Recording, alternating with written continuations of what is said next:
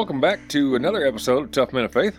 RT couldn't be with us today, so you get me, Nick Robertson, and I have a special guest with us today, Daryl Whitney. Daryl, Hello. how you doing? I'm doing great. How are you? I'm great. This is going to be fun. See, you're sitting in RT's chair, and I was going to sit there today, but I didn't want to. Well, I feel like he says stupid stuff in that chair, and I think it's the chair, so that's why I chose to sit in my seat. Oh, well, I should feel right at home. Yeah, right.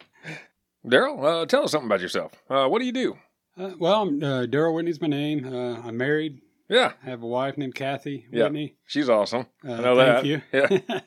Yeah. We've been married for 26 years, dated probably 5 years before, so Nice. we've been together for 31, and I'm 48, so That's awesome. more than half my life we've Yeah. been together, so that's And you were awesome. young, too.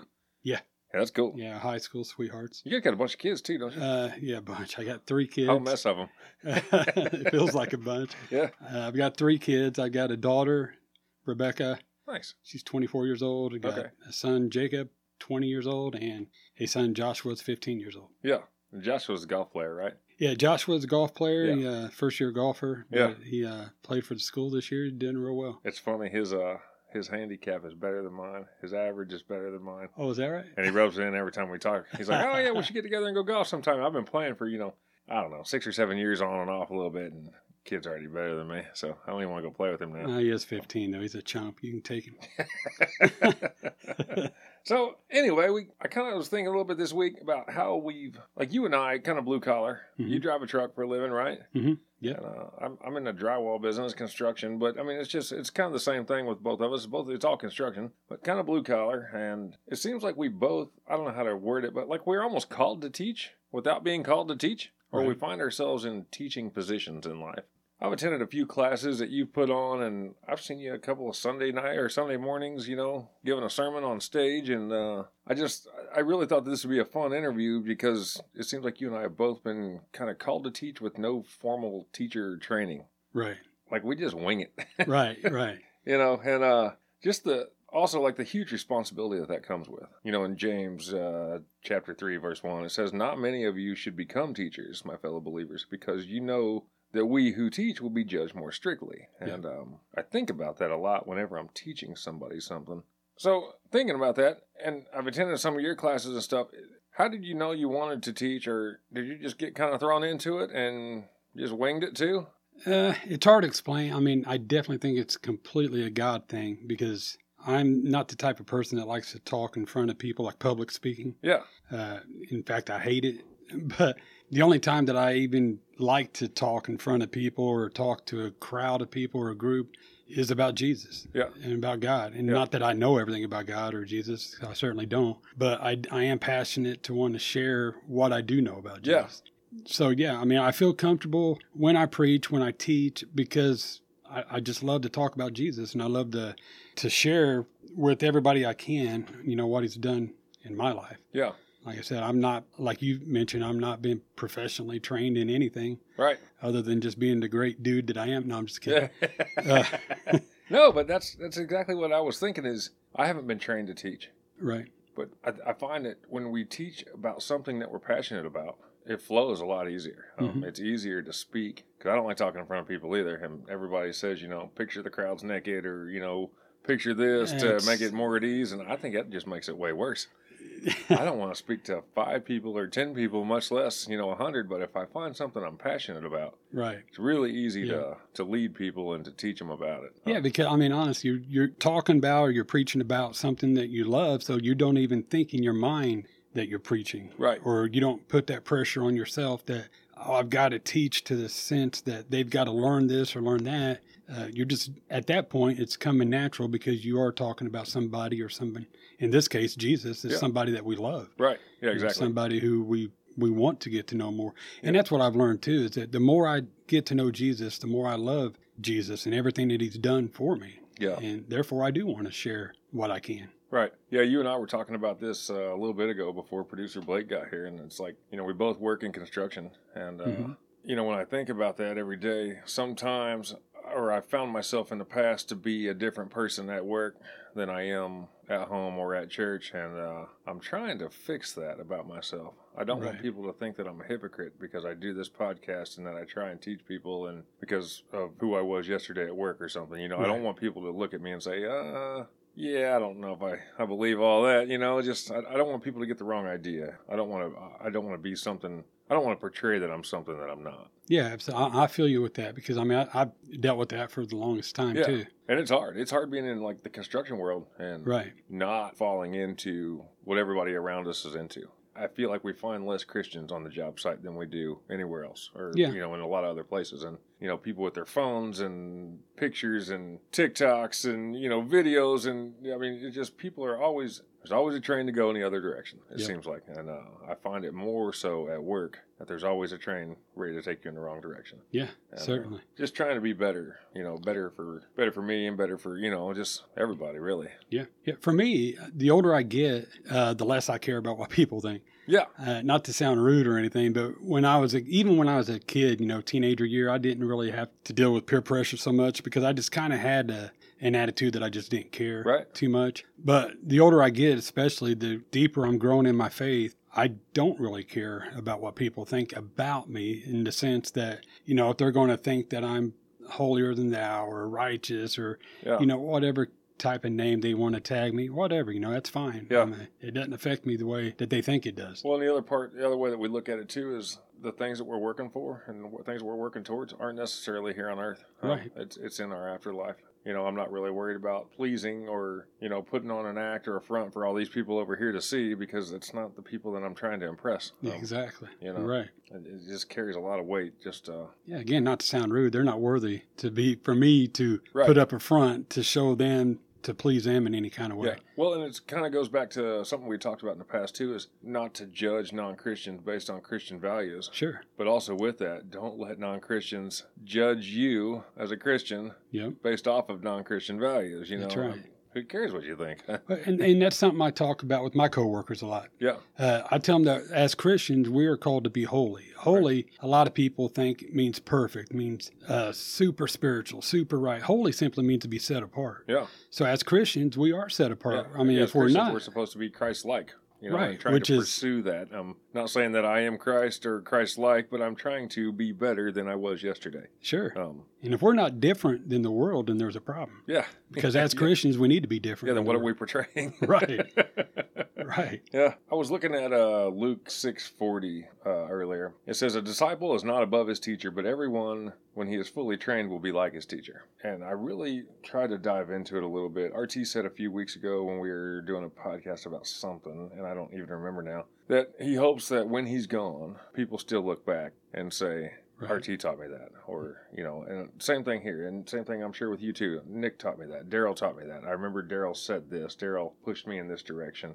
You know, I think that a lot of people as teachers have that hope that one day Right. people will look back and say, that person had this influence on my life and, you know, they kind of pushed me in this right direction. Right. So anyway, I was thinking my favorite holiday's coming up. It's July 4th. Yeah. It depending on which side of the big lake you're on, it's either Independence Day or it's Treason Day. Right. But not a long time ago, about 8 or 10 years ago, I used to have a fireworks display company. hmm And I just did professional fireworks shows for different events, you know, baseball games and football games. And, you know, we worked like inside Lucas Oil and Conseco Fieldhouse. And Nice. it gave me an opportunity to teach so many people about different things and keeping people safe. hmm I really enjoyed it. And that's kind of what I was, you know, kind of thinking about earlier when we were talking. It's just when you find something you're passionate about and you can, you know, completely immerse yourself in it, Right. you can teach people, you know, like for instance, I was teaching people how to be safe, how not to get other people hurt, you know, how not to get hurt, how to wire things and how to make, you know, different devices and use computer systems. And, you know, there was so much stuff there. The cool part was I got to teach people of authority things that they didn't know. Right. You know, like, you know, we had to like pull a permit, you know, for a firework. These fire departments are coming out and some of these guys have no clue what they're doing. They're signing a piece of paper that says, you know, fire chief, and it's just got a line for him to do it. And I'm actually breaking it down for him and explaining it because I think nobody ever has, you know. And Right. we're teaching these guys, and it just really got me to thinking about how much influence I had over those people at that point in my life and what I was teaching them. And, you know, teachers will be judged on what they taught and how they taught it. and what that impact was on their students. And, did we teach people the right things that led them to go out and be able to teach other people the right things? Or did we teach people the wrong things, or something that was wrong and it led them to teach other people, wrong as well? And it really puts a lot of weight on the teacher's shoulders to make sure that they're doing it the right way. Sure. And I was thinking about that, and I know it's fireworks. It doesn't really matter in the grand scheme of things, but it does, because there's a lot of situations, where you can get people hurt, or, That's right. You can teach people something wrong that could potentially cause them to go, or things to go awry later on. Yeah. So it got me thinking this week. Me and Rachel were out in the garage. So, okay, backstory. We moved to a new house. The new neighbors don't know anything about Nick and the fireworks yet, but they're going to find out. Right. So Nick and Rachel are out in the garage this week, and I have to weld some things together. Mm-hmm. Rachel doesn't know that I can weld, and I don't weld like pretty, but I can weld stuff to hold, Mm-hmm. She comes out there, puts on a welding helmet, and stands there and watches me, which is the weirdest thing. Because normally she doesn't come out in the garage. And if she does, she's in and out. It's not to hang out. And she's hanging out with me, and she watches me weld. And she looks at me and all and says, "I didn't know you could do that." I was like, yeah, so now I'm hyping myself up. I'm talking. I'm like, yeah, I can do this a little bit. It's not pretty, but I can do it. Right. And I was thinking, if she never goes out and Googles this, I can lie to her and tell her that I'm a pretty good welder. Right.